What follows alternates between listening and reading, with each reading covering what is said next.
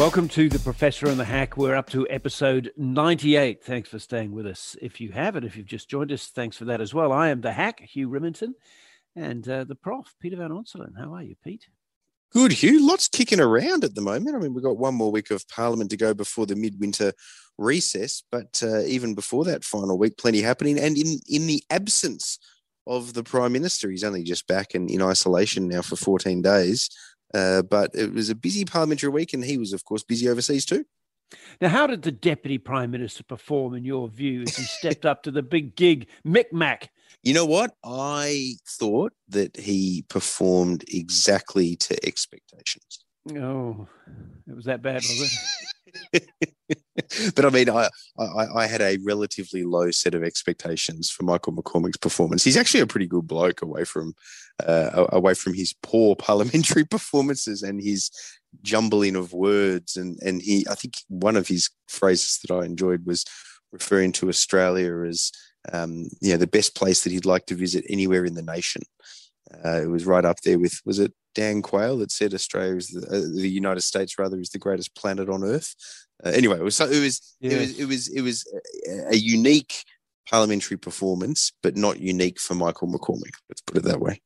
You know, one thing about politicians that strikes me, knowing how much I garble and just muck up my words anyway, and I think most people do, is how rarely they talk complete and utter gibberish. They'll talk nonsense in the sense that they don't say anything, and they'll use all kinds of horrible circumlocutions to avoid actually saying stuff.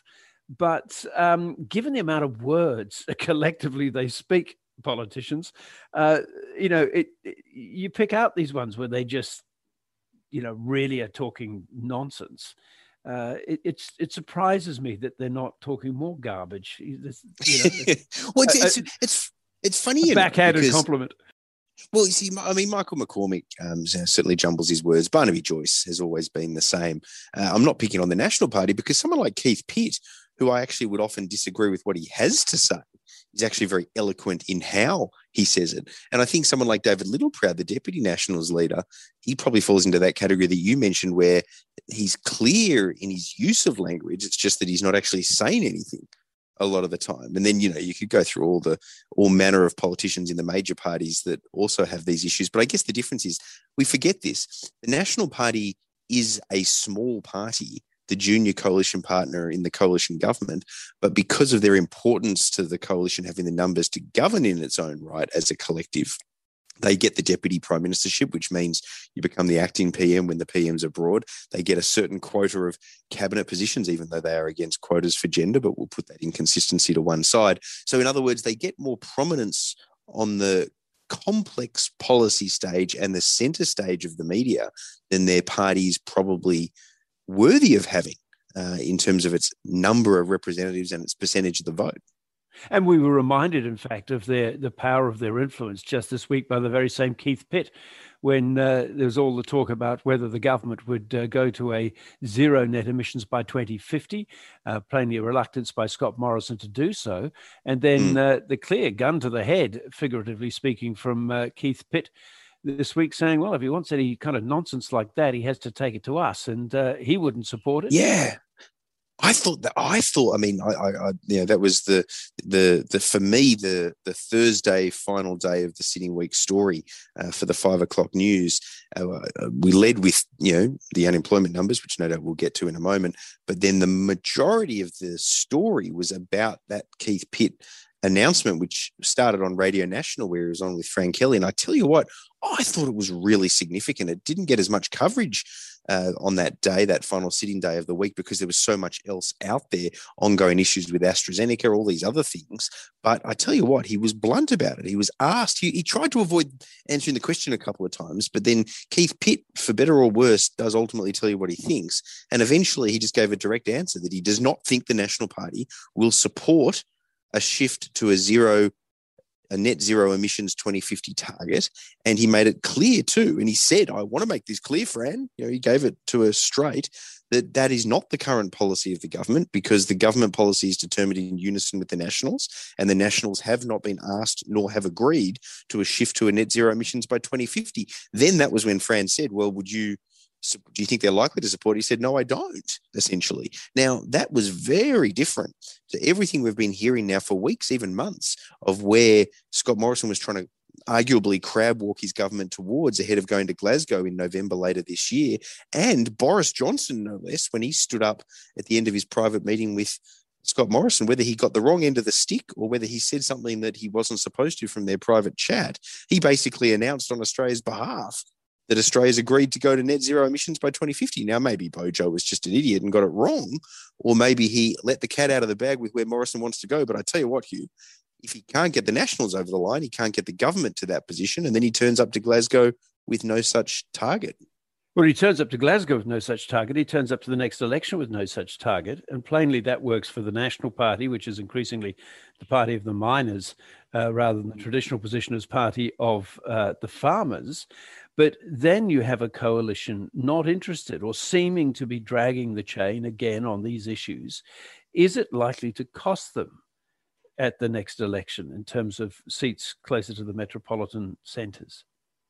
Well, look, potentially, but I don't think so. I think when you go seat by seat, that this is actually not the issue for the coalition or indeed inner city Liberal seats that it perhaps feels like it should or could be when you look at the full national stage with it looking like they're a bunch of dinosaurs, and when you look at the full international stage where they again look like a bunch of dinosaurs not supporting a net zero emissions target by 2050. The reason I say that is because I think that, you know, your Dave Sharmas in a seat like Wentworth, for example, or Katie Allen in a seat like Higgins, or Trent Zimmerman in a seat like North Sydney, I think they hang on despite most of their constituents probably thinking that there should be this zero target.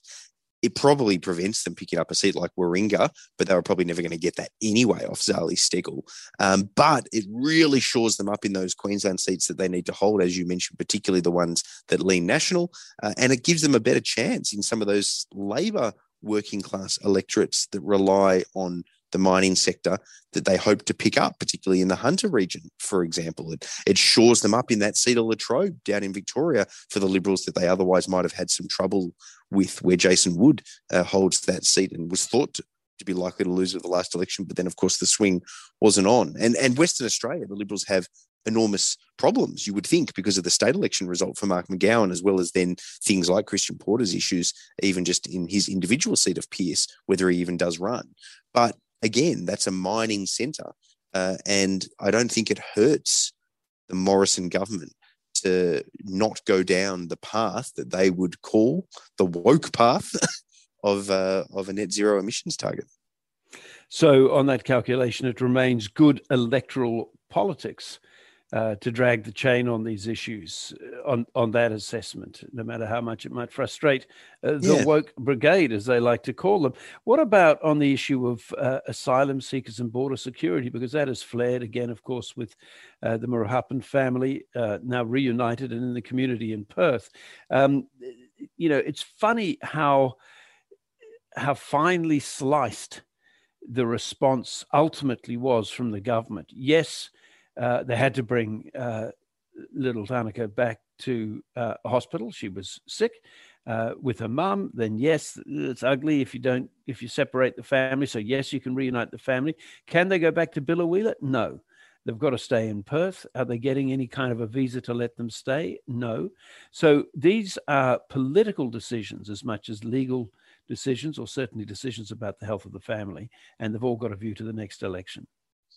Yeah, and I think, again, differentiating between talking about the politics of how they manage this, I think that when it came to the Biloela family, the government needed to get them united and get them out of detention on Christmas Island.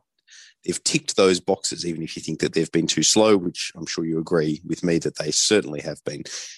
However, that, I believe, solves the political problem. I think it was a political problem for them across the electorate and across Australia if they continued to have the family separated, or indeed if they tried to send the little girl and her mother back to Christmas Island to the other child and father rather than free them into community detention. I think that would have been a political issue at the election and it would have been an ongoing media focus.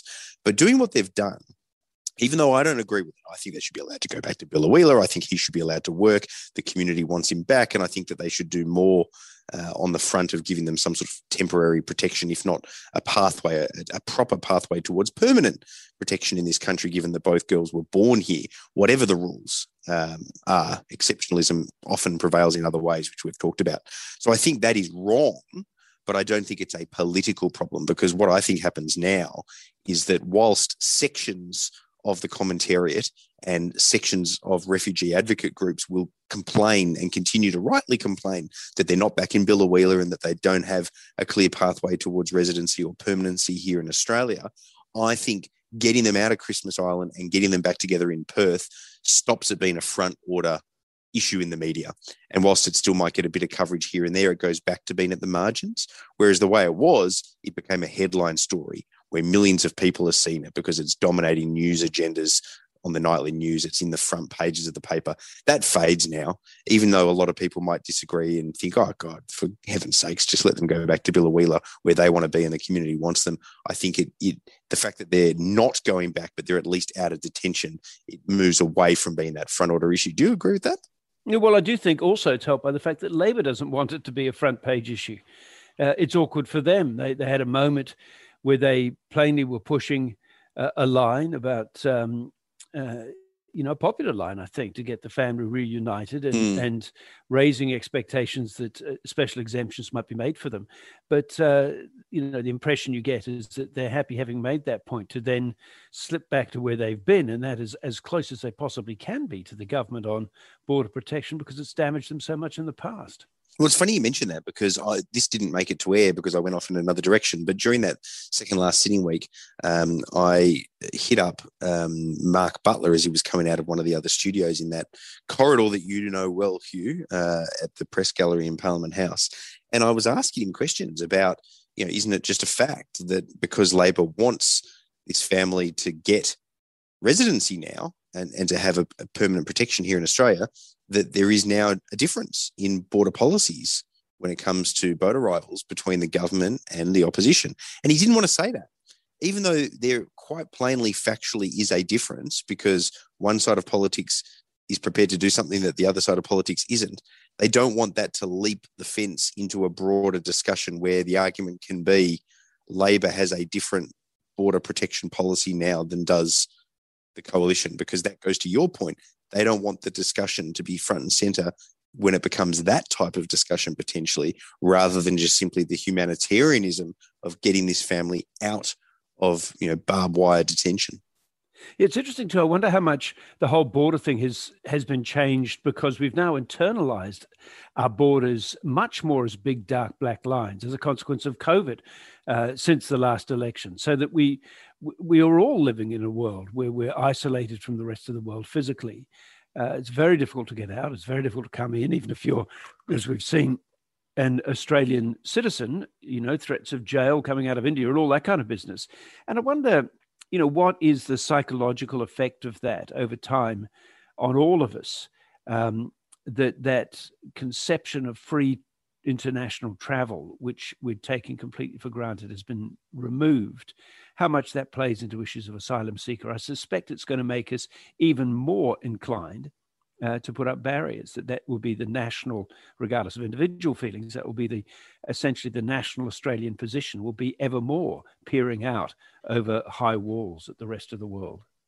Yeah, I think that's going to be with us for a while. As you say, I think it's going to be practically with us for a while because of COVID, but I think it's also going to culturally be there too in the longer term because of the change that COVID brought about. I completely agree with you. I mean, we're seeing it even at a state-by-state level to some extent, even if there's a little bit of blowback starting on that front. But, whether we like it, the new normal is not what was once normal. And that closed offness, I mean, the real tension point, I think, is probably less boat people, because I think, whether I agree with it or not, there was a pretty broad community consensus on that, even if it wasn't one that I supported. I think that the other one that's really going to be interesting going forward, Hugh, is immigration, because, the way that Howard's government and others managed to have seemingly contradictory messages, high immigration at the same time as very tough border policies. I'm not sure that any political party is going to find it as easy to embrace the kind of immigration levels that we've had in the past, and they were super important to the kind of economic performance that we've managed to have as a country for such a long time. All of that leads on to jobs, which we'll discuss in just a moment. Let's take a quick break.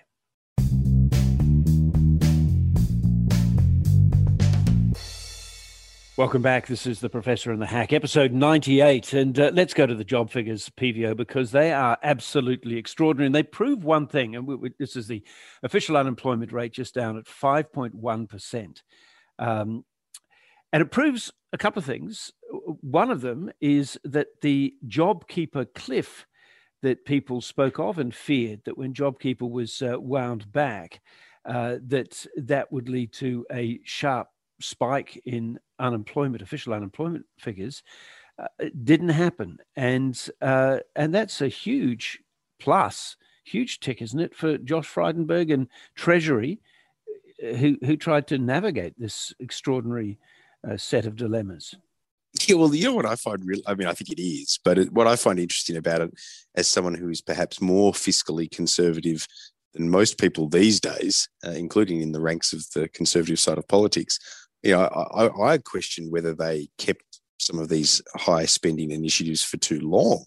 And you get shouted down if you said that, because the Labor argument was that they needed to be broader and last longer because there was this cliff coming.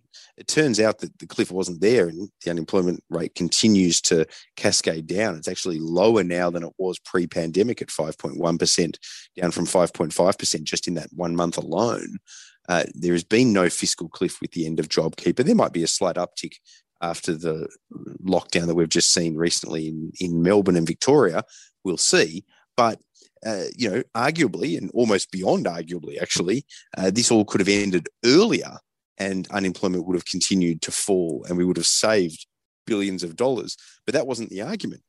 But it's also a problem for Labor. That's a problem for Labor, though, isn't it? Because if people well, of course. Want to, go through this, you're always intrigued as to how much of this still has currency when the next election comes around. But I'm sure the coalition will try to direct people's attention to it. Is they'll say, hell, if it was left up to Labor, half the country would still be on JobKeeper. The budget and our debt position would be disastrous by this stage, and none of it would have been necessary. They would have been too timid to trust, if you like, the engines of the economy to come back into line.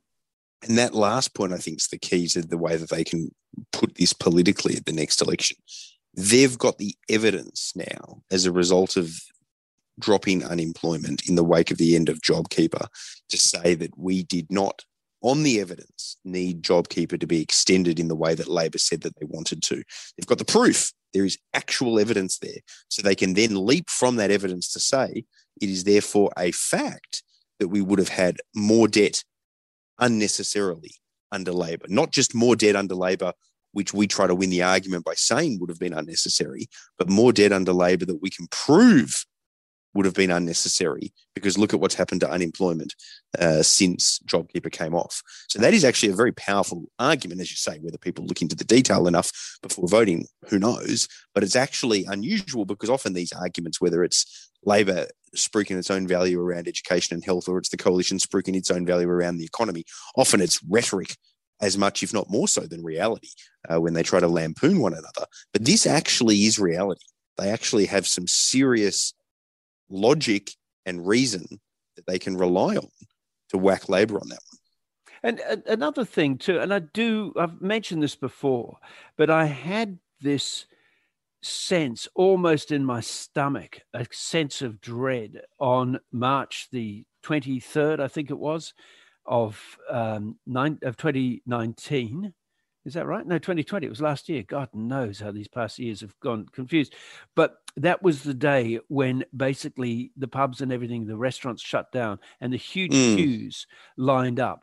And that scene of them down in East Sydney at the Centrelink office, going up through block after block after block of people, all sitting there feeling bewildered, kind of shocked, ashamed, the sense that that millions of jobs could disappear in an instant. And what was the future going to hold? What could they expect of government? How could we find our way out of it? And to think that in this cycle, this electoral cycle, they will go into an election potentially with an unemployment rate with a 4 in front of it. you know, I'm, as any journalist, loath to praise any politician of any stripe, but somehow or other, something worked for us in the most important thing, and that is maintaining health and keeping people employed. That surely is a hell of a combination for Scott Morrison, much as people may point to his limitations that he can show to people as he goes to the next election. Oh, it's a powerful argument, and it's not about whether you think that there aren't holes in the argument or that there aren't alternative ways of spinning it. It's just that it's a powerful argument that is a powerful political argument as well. And it's hard to see how Labor overcomes that unless they can really tangibly lock onto other mistakes like the vaccine rollout or hotel quarantine.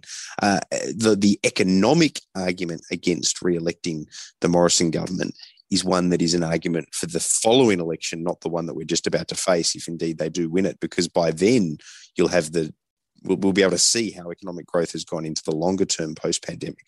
We'll be able to see if rising inflation has resulted in rising interest rates. We'll be able to see if the housing bubble, therefore, comes off and people are left somewhat devastated. We'll be able to see if these unemployment changes are short-term and not even medium to long-term. And then there is a spike in unemployment that follows some of the consequences of the inflationary changes. But none of that is happening at the next election.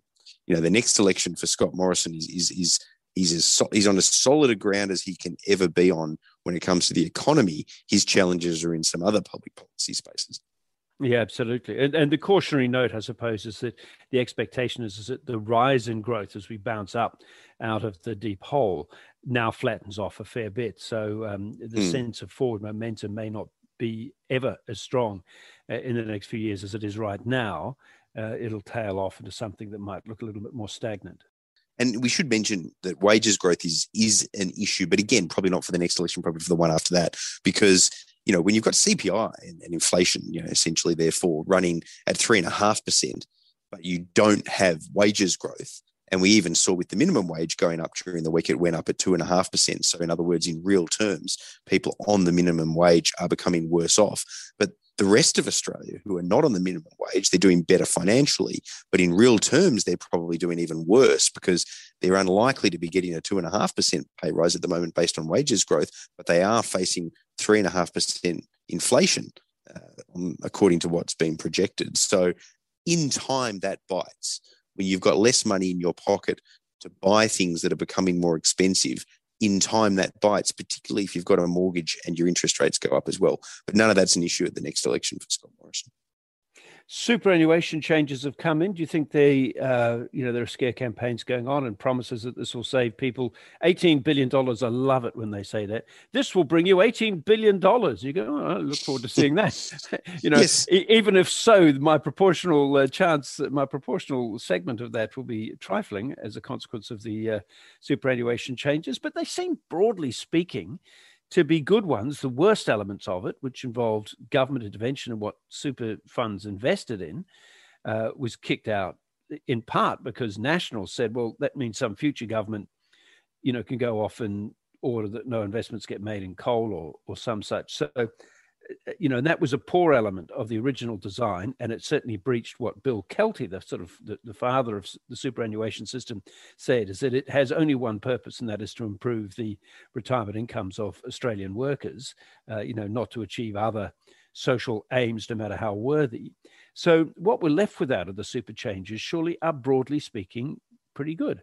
Yeah, look, Labor got played on this politically. They were running around telling everyone behind the scenes that Josh Frydenberg was not going to get his super reforms through because, not only were they opposed by Labor and large sections of the crossbench, but he may not even get them through the lower house, was the argument, because the Craig Kellys of this world and some others in his own ranks or broadly on their own ranks, Craig Kelly obviously having become a crossbencher, we're not going to support it.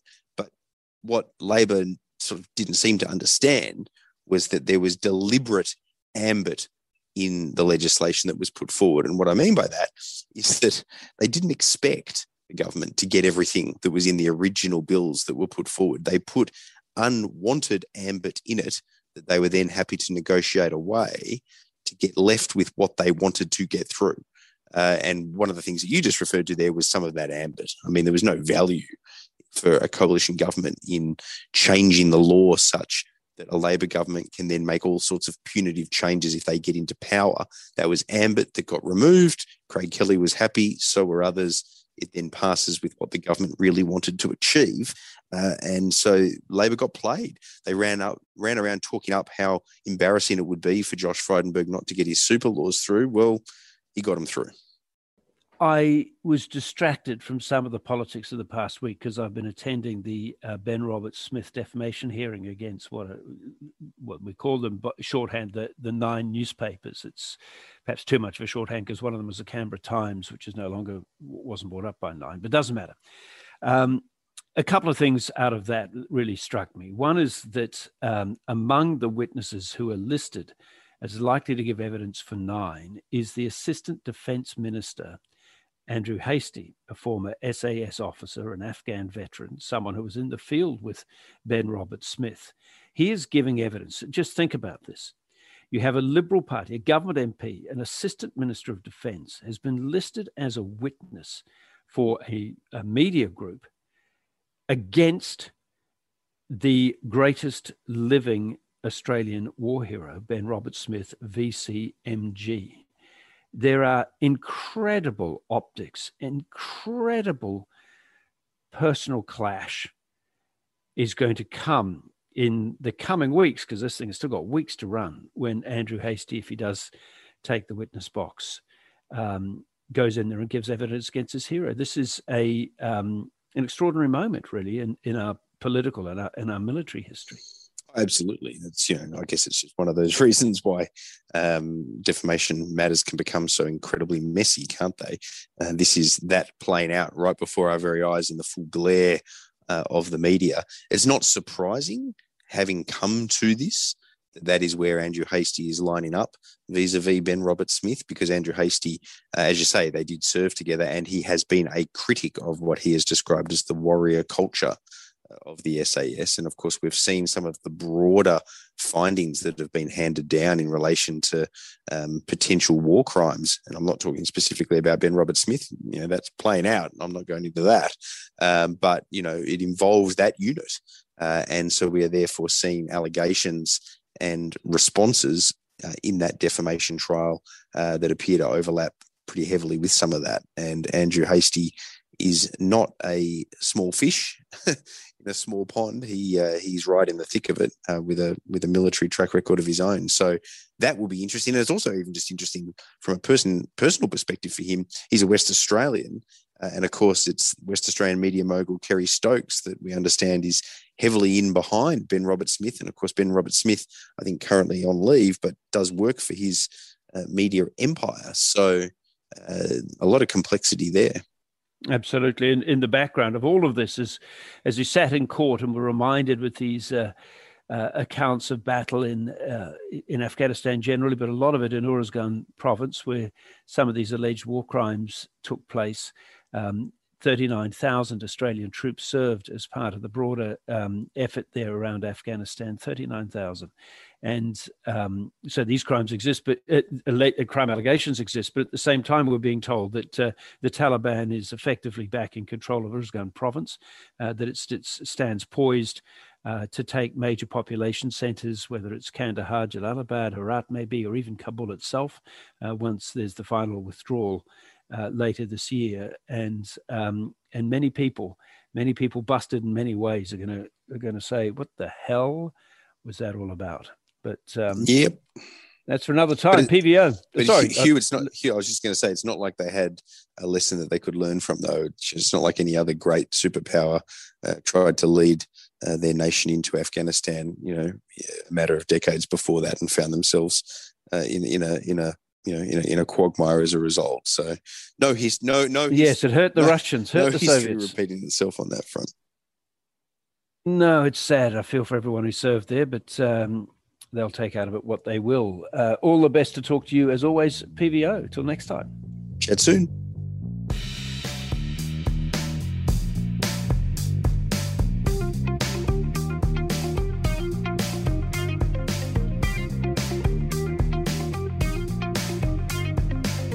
You have been listening to a 10 News First podcast for 10 Speaks.